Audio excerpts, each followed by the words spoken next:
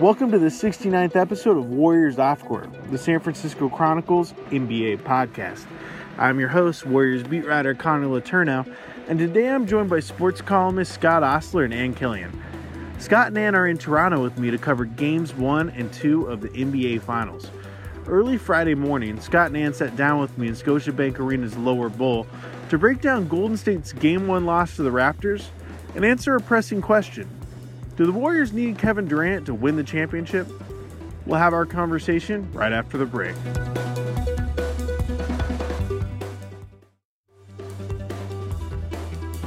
On Friday morning, Scott Ostler and Ann Killian sat down with me in Scotiabank Arena's lower bowl. Scotiabank Arena, I still feel weird calling it that. To me, it should always be Air Canada Center.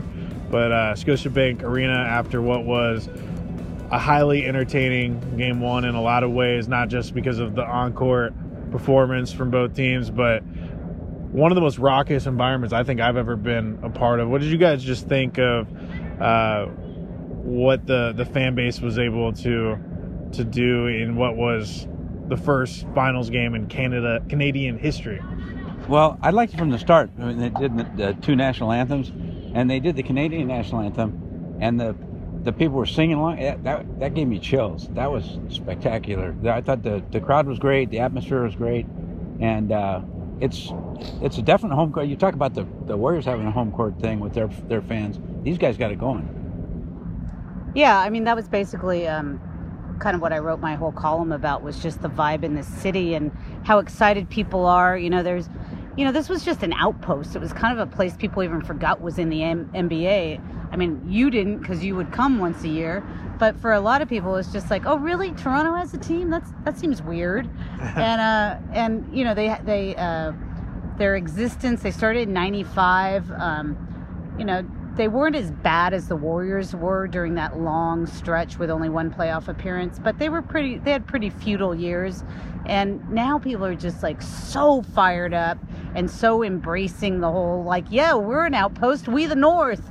And, they've got their Mounties out there with the flags, and they got O Canada, and they've got Drake talking trash to people who used to be like his best friends and that he would go to In-N-Out Burger with on Hagenberger. And so it was a great atmosphere, and it's very, very reminiscent of what it was like for the Warriors when they all of a sudden in 2015 they didn't follow, at least the Raptors followed the progression. The Warriors kind of skipped being just in the finals and losing, skipped right to winning the championship. But the Raptors have been knocking on the door. They kept being thwarted by LeBron, and the fact that they finally got here, it's pretty off the chain here. And by the way, quick comment. I for some reason I'm thinking sweep. And maybe it's because we're sitting here in the arena 2 hours after the game, and there's about 500 people sweeping the place. But yeah, if the Raptors swept this series, I think that would be one of the more shocking things to happen in NBA history. But what you saw tonight was a reminder that the Raptors are much more than Kawhi Leonard, because I think a lot of people, after how dominant Kawhi was in the Eastern Conference Finals against Milwaukee, the whole narrative was, how can the Warriors stop Kawhi? It's all about Kawhi. If they can stop Kawhi, they can stop the Raptors. One thing I've been saying all season about this team is I think they might be the deepest team in the NBA, and I think they might have the most complete roster. They have every type of role player. They have really good bench guys, really good complementary guys, and it's not just Kyle Lowry. It's Pascal Siakam, Marc Gasol, both of whom were absolutely phenomenal tonight, specifically Pascal Siakam, who had 32 points on 14 for 17 shooting. Keep in mind, he was guarded most of the night by a guy named Draymond Green, who's a pretty good defender. What did you guys think of his performance and what it really said about this team as a whole? Well, talking about stepping up on the big stage, they got a second-year player, and I'm sure a lot of people watching the finals didn't know which was his first name, which was his last name, and so they're discovering a guy that, wow, he's so long and he's slippery and he's quick, and they probably could have used Kevin Durant on that guy tonight. Yeah, I agree with you about this team. They are, it's not Portland, I mean, I think the Portland thing, probably not for the media, but certainly for a lot of fans, with that sweep made people think like, oh, they got this. And there were times during the Eastern Conference Finals where neither Milwaukee nor Toronto looked great, especially their shooting percentage wasn't great. So I think there was a false sense of security for a lot of Warriors fans coming into this. But this is a really deep team, and it's really experienced. I mean, Pascal Siakam is not, but there are guys on this team who have played tons of playoff games, like Gasol, like Danny Green, like Kawhi, who was a finals MVP not that long ago. So they're a team unlike, and I think they're much deeper than any of the Cleveland teams that the Warriors faced in the finals before. So yeah, this is their biggest challenge for sure. Houston was a huge challenge, but this is a different challenge because they don't know them. And, that came out in the post game. They talked so much about how now it works both ways. Of course, Toronto doesn't really know the Warriors, except, they've been watching the Warriors for a long time.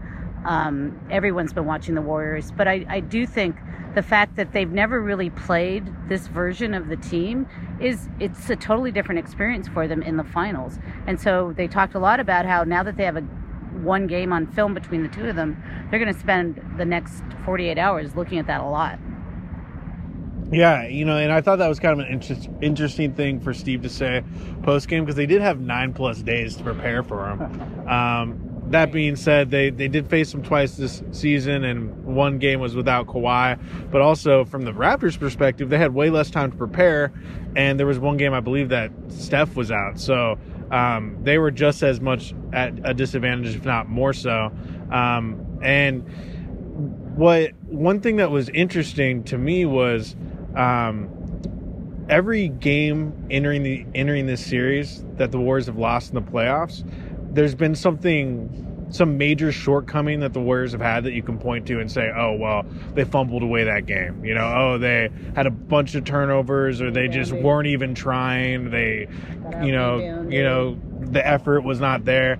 The effort tonight was not the issue. They just lost the game. I mean, they had 10 first half turnovers. But more than anything, it felt like instead of the Warriors losing tonight, they were beat. And I was really impressed by the Raptors' game plan, and obviously the Warriors' game plan was to try to trap Kawhi Leonard as much as possible, make life difficult on him, and test their supporting guys. Well, you know what? That played right into the Raptors' hands, because they're like, oh, you want to leave Marc Gasol wide open from three? He'll hit that. Yeah. That said, the finals is a star-driven vehicle, with the exception of Andre Iguodala winning the MVP 5 years ago. Whatever team wins, their superstars are going to wind up stepping up. So if the Warriors can hold Kawhi Leonard to 23, what did he get, 23 points? Yeah. They'll hold him to 23 points every game. They're going to be in great shape. 5 for 14 shooting. Yeah, at 5 for 14 shooting. They'll be in fabulous shape. They're not going to do that because he's going to step his game up. And so Steph Curry's going to step his game up. So it'll be decided. This is not baseball where Spunky, the bench warmer, comes off the bench and hits the home run in the 9th inning and wins the World Series. The finals is won by superstars, and so it remains to be seen how the not the superstars, but the superstars on both teams step up. Yeah, and one thing that you got to write about tonight, and I think is a really important thing to take away from tonight, is it seemed like you saw for the first time how much the loss of Durant really hurts the Warriors when they're going up against an elite team. Because the reality is, this was their 7th game without Durant. They won Game 6 without Durant against Houston, and then swept a pretty inferior Portland team in the West Finals. And now here you are against an elite, formidable opponent, and it feels like you're seeing all that they're missing in Durant. What did you guys think about how glaring that kind of was? Yeah, I mean, I think it again, they swept Portland, and I think it gave a false sense of security about what they can do without him. But, Durant is the tallest, leanest, slipperiest, most athletic guy in the league. And so to match up against a team like this, I mean, you would want him out there against a guy like Siakam, against all of that, and also to do what he does on offense. I mean, they didn't have that release valve that they've had when things get tight, and it's so different than Portland. You can't even really compare it in terms of the way they're able to move the ball, what they're able to do on offense. So I mean, this was the time where it became a big glaring absence that he wasn't here. I thought the Raptors did a really good job on Steph Curry tonight. For instance, Steph's thing is, he passes the ball, and his defender, because defenders can't help this, they kind of let go for half a second, thinking, okay, I stopped my man. And then Curry scooters around and gets behind the three-point line and gets open. He wasn't doing that much tonight. They stayed on him. They followed him. They double-teamed him. They just stayed with him the whole time. And I think that was a key thing. And if Durant was there, they wouldn't be able to do that, because Steph would just get the ball to Durant. He'd go one-on-one and shoot a 15-foot fall away and score 39 points. And also, Durant's another defensive option of Pascal Siakam. He's actually very similar physically to Pascal Siakam. Very long, rangy, athletic. I feel like in a lot of ways he'd be their best defensive matchup for Pascal. So they're also missing that. But as you guys kind of touched upon, I think the biggest thing is just the offensive bailout. There were so many times tonight where they really stagnated offensively, and they weren't able to get into their sets and get into that motion system that they want to be. And when you have Durant, it doesn't really matter if you can't get into your motion system, because you can just give the ball to him and he'll hit a fadeaway jumper and it's all good. Yeah. And then, of course, we had the interesting thing with DeMarcus Cousins being active for the first time. When you think about how long ago it was that DeMarcus got hurt, really makes you realize how long these playoffs have been going on, because it was in Game 2 against the Clippers, and that was a million years ago. And he finally got back on the court, and he looked, the first couple minutes or the first couple seconds or trips down the court, he looked like he was gassed, but then I thought he played pretty well. I thought he moved pretty well, and I mean, he wasn't really a liability. I imagine Steve will probably figure out a way to get him some more minutes in Game 2. I thought, he played okay. I thought actually the whole second unit played pretty well. They're the ones who cut the deficit down a couple of times, but the Warriors could never go on that kind of run that they went on against Portland. They never had it in them. Yeah, you make a good point. The role guys, the bench guys did their part. It's just that Draymond didn't have a great game by his standard, which is crazy because he had a triple-double. But he had 6 turnovers, though, and wasn't great defensively. And then Klay didn't have a phenomenal game. I think Steph did all he could. He got shut down in the second quarter. He got shut down in the second quarter, though, that was the time where they had closed the gap, and then it looked like they could kind of maybe start to go on a little run, and he just didn't score at all. And then by halftime, it was back up to 10. So, yeah, I mean, Steph started out looking like he was making an MVP statement. He had 11 points in about the first, 6 minutes or something. Yeah, and then Andre, I think they're used to getting a little bit more out of Andre. It looks like he might have a minor left leg injury. He left the game late. He said post-game that it's just bumps and bruises and he'll be fine. He'll be ready to go for Game 2. Steve said that they'll get him looked at tomorrow, so definitely something to track there. He's very important to what they do. Defensively, he had a lot of time on Kawhi tonight and did a pretty good job. So that'll be definitely something to monitor. But, after everything that we've just talked about, after seeing the Warriors, like we said, get beat in a game, not lose a game, but get beat in a game, does this change your mindset for this series going forward? Do you think it's more plausible for the Warriors to lose this series than maybe you thought entering tonight? Yeah, I do. Because I saw it. I saw it happen, and I saw this building, and I saw, the energy between the team and the crowd and just the whole vibe. There's something special happening here. There's no doubt, just like, in 2015, there was something special happening in Oracle. But the truth is, and Draymond had said this last week before they came here, as the visiting team, you just want to get one of the 2 games. Right. And so the fact that they lost this first one isn't really that. I mean, we've never seen it before. We've never seen the Warriors lose a Game 1, but we've also never seen them start on the road in the finals. So think it's perfectly plausible that they come out Sunday and take game 2, and then it's kind of mission accomplished. So, but I do think it's changed. I'm sure it changes a lot of people's mindset back in the Bay, because I think there were some people who thought, like, oh, put the crown on them now. And this is going to be a battle. I could see this being an extended series. And if you come back here for a game 7, whew, baby, that'll be tough. Yeah, it definitely means we're coming back here for a game 5. So, well, it doesn't yet. It doesn't mean it yet. The Raptors could sweep. Oh, yeah, I guess you're right. I honestly, my mind, your flight. I was ready to book my flight. Because I don't see the Warriors getting swept. I just don't see that happening. But Scott, what do you think that the Warriors can lose this series? Can they lose it? Yeah. Tonight was kind of startling, I thought, because we've seen them lose games in the playoffs before in the last 5 years. But usually they make a gallant run, and they maybe get a bad call at the end, or Steph misses a couple open looks that are close and all that stuff. But tonight it was like they never really made a run. This is the most impotent, can I use that word? That they've looked in the playoffs for a long time.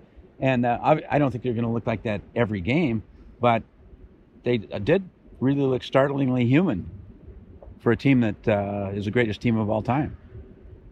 And I do think they looked out of sync. And, if you want to make an excuse, and I'm not making an excuse for them, you could say 9 or 10 days off, we'll put you out of sync. Whereas, while the Raptors might be more tired, they also are in rhythm and excited and, haven't had any, they've just been go, go, go. And so Draymond said the first few minutes of the game were pretty hard, and they could tell they hadn't played full, to go from 0 for 9 days to full steam in the finals. That's a big transition. So, they did. They looked out of sync. They looked like they were bothered by Drake, which is weird. We didn't really get into that much. We would be remiss to not touch upon that. There was a lot of talk entering this series about Drake and his antics on the sitting courtside, giving Nick Nurse back rubs and what have you. And he was, I thought, a real factor in tonight's game. Was talking a lot of trash to the Warriors. Obviously, these are guys that he has a friendship with. But when the Warriors were leaving the court after the final buzzer sounded, Draymond and Drake got into it a little bit, exchanged some words. There were a lot of amateur lip readers on Twitter trying to figure out what exactly Drake had said. It looked like he had called him trash. That's the one word I could make out. Asked about it post-game, Draymond kind of downplayed it, saying that's not a scuffle. We didn't push each other. It was whatever. What did you guys think of that whole interaction? And do you think we're kind of overblowing it a little bit? Well, I think that Drake has made himself be a factor in the Raptors' experience, and even though Adam Silver talked, he is on payroll. He's a global ambassador, right? And even though Adam Silver talked to him about it, he wasn't backing down. I mean, he was kind of trolling the Warriors. It was kind of funny. He comes in a retro Del Curry Raptors jersey, which is kind of cute, and but he was talking a lot of stuff through the game, and they were talking back to him, and that's weird. That's I'm sure like Kerr probably wasn't thrilled about that. Focus on the game. Don't focus on Drake, chatting you up on the sideline. If you're up by 20, maybe that's cool, but you weren't. You were never in it, so like ignore him. So I wouldn't say he got in their head, but he was kind of a weird factor in the game. Yeah, some people I think from the outside would say, Drake is no factor. Players don't pay attention to that. They're locked into the game and everything. Just a quick story, like 18 or 20 years ago, for a long time, the Warriors had, back in the old days, the Warriors had two guys that sat courtside in a corner opposite the Warrior bench, and they were hecklers. And they were fantastic. And they heckled the other team relentlessly. It was never anything dirty or obscene or anything like that, but they knew the players, and they made fun of if they had big ears or if they couldn't shoot jump shots. They knew all about them. They knew and they were fantastic. And the thing that struck me is that the players listened to him. The players were absolutely tuned into these guys, and they reacted to him. And so the players see this stuff, and they doing it. Drake is not ignored. The Warriors are not tuning him out. They know what's going on. I'm not saying he's the main factor in the series or anything, but I think he is a factor. No, I agree. And it just gives us more stuff to talk about, more stuff to write about. And it's going to be fun going forward. It's late here. Full disclosure with our listeners, it is 2:03 a.m. Toronto time. So we are committed to the pod. We wanted to give you guys your analysis, but we got to get to bed. So thanks for listening. Stay locked and loaded at sfchronicle.com for all your Warriors finals needs, and we will be here through Sunday, and we appreciate it. Good night. Bye-bye. I'm going to go hang out with Drake at the club. See you guys. Warriors Off Court is part of the San Francisco Chronicle podcast network. Audrey Cooper is the editor-in-chief. If you like this show, we'd love it if you subscribe to it wherever you get your podcasts. And if you've got a minute to give us a quick review, that helps us build our audience so we can keep growing. Follow me on Twitter at @con_cron and email me at cletourneau@sfchronicle.com. Support Warriors Off Court and a lot of great journalism with a subscription to the San Francisco Chronicle. There are print and digital editions. Find out more at sfchronicle.com/subscribe.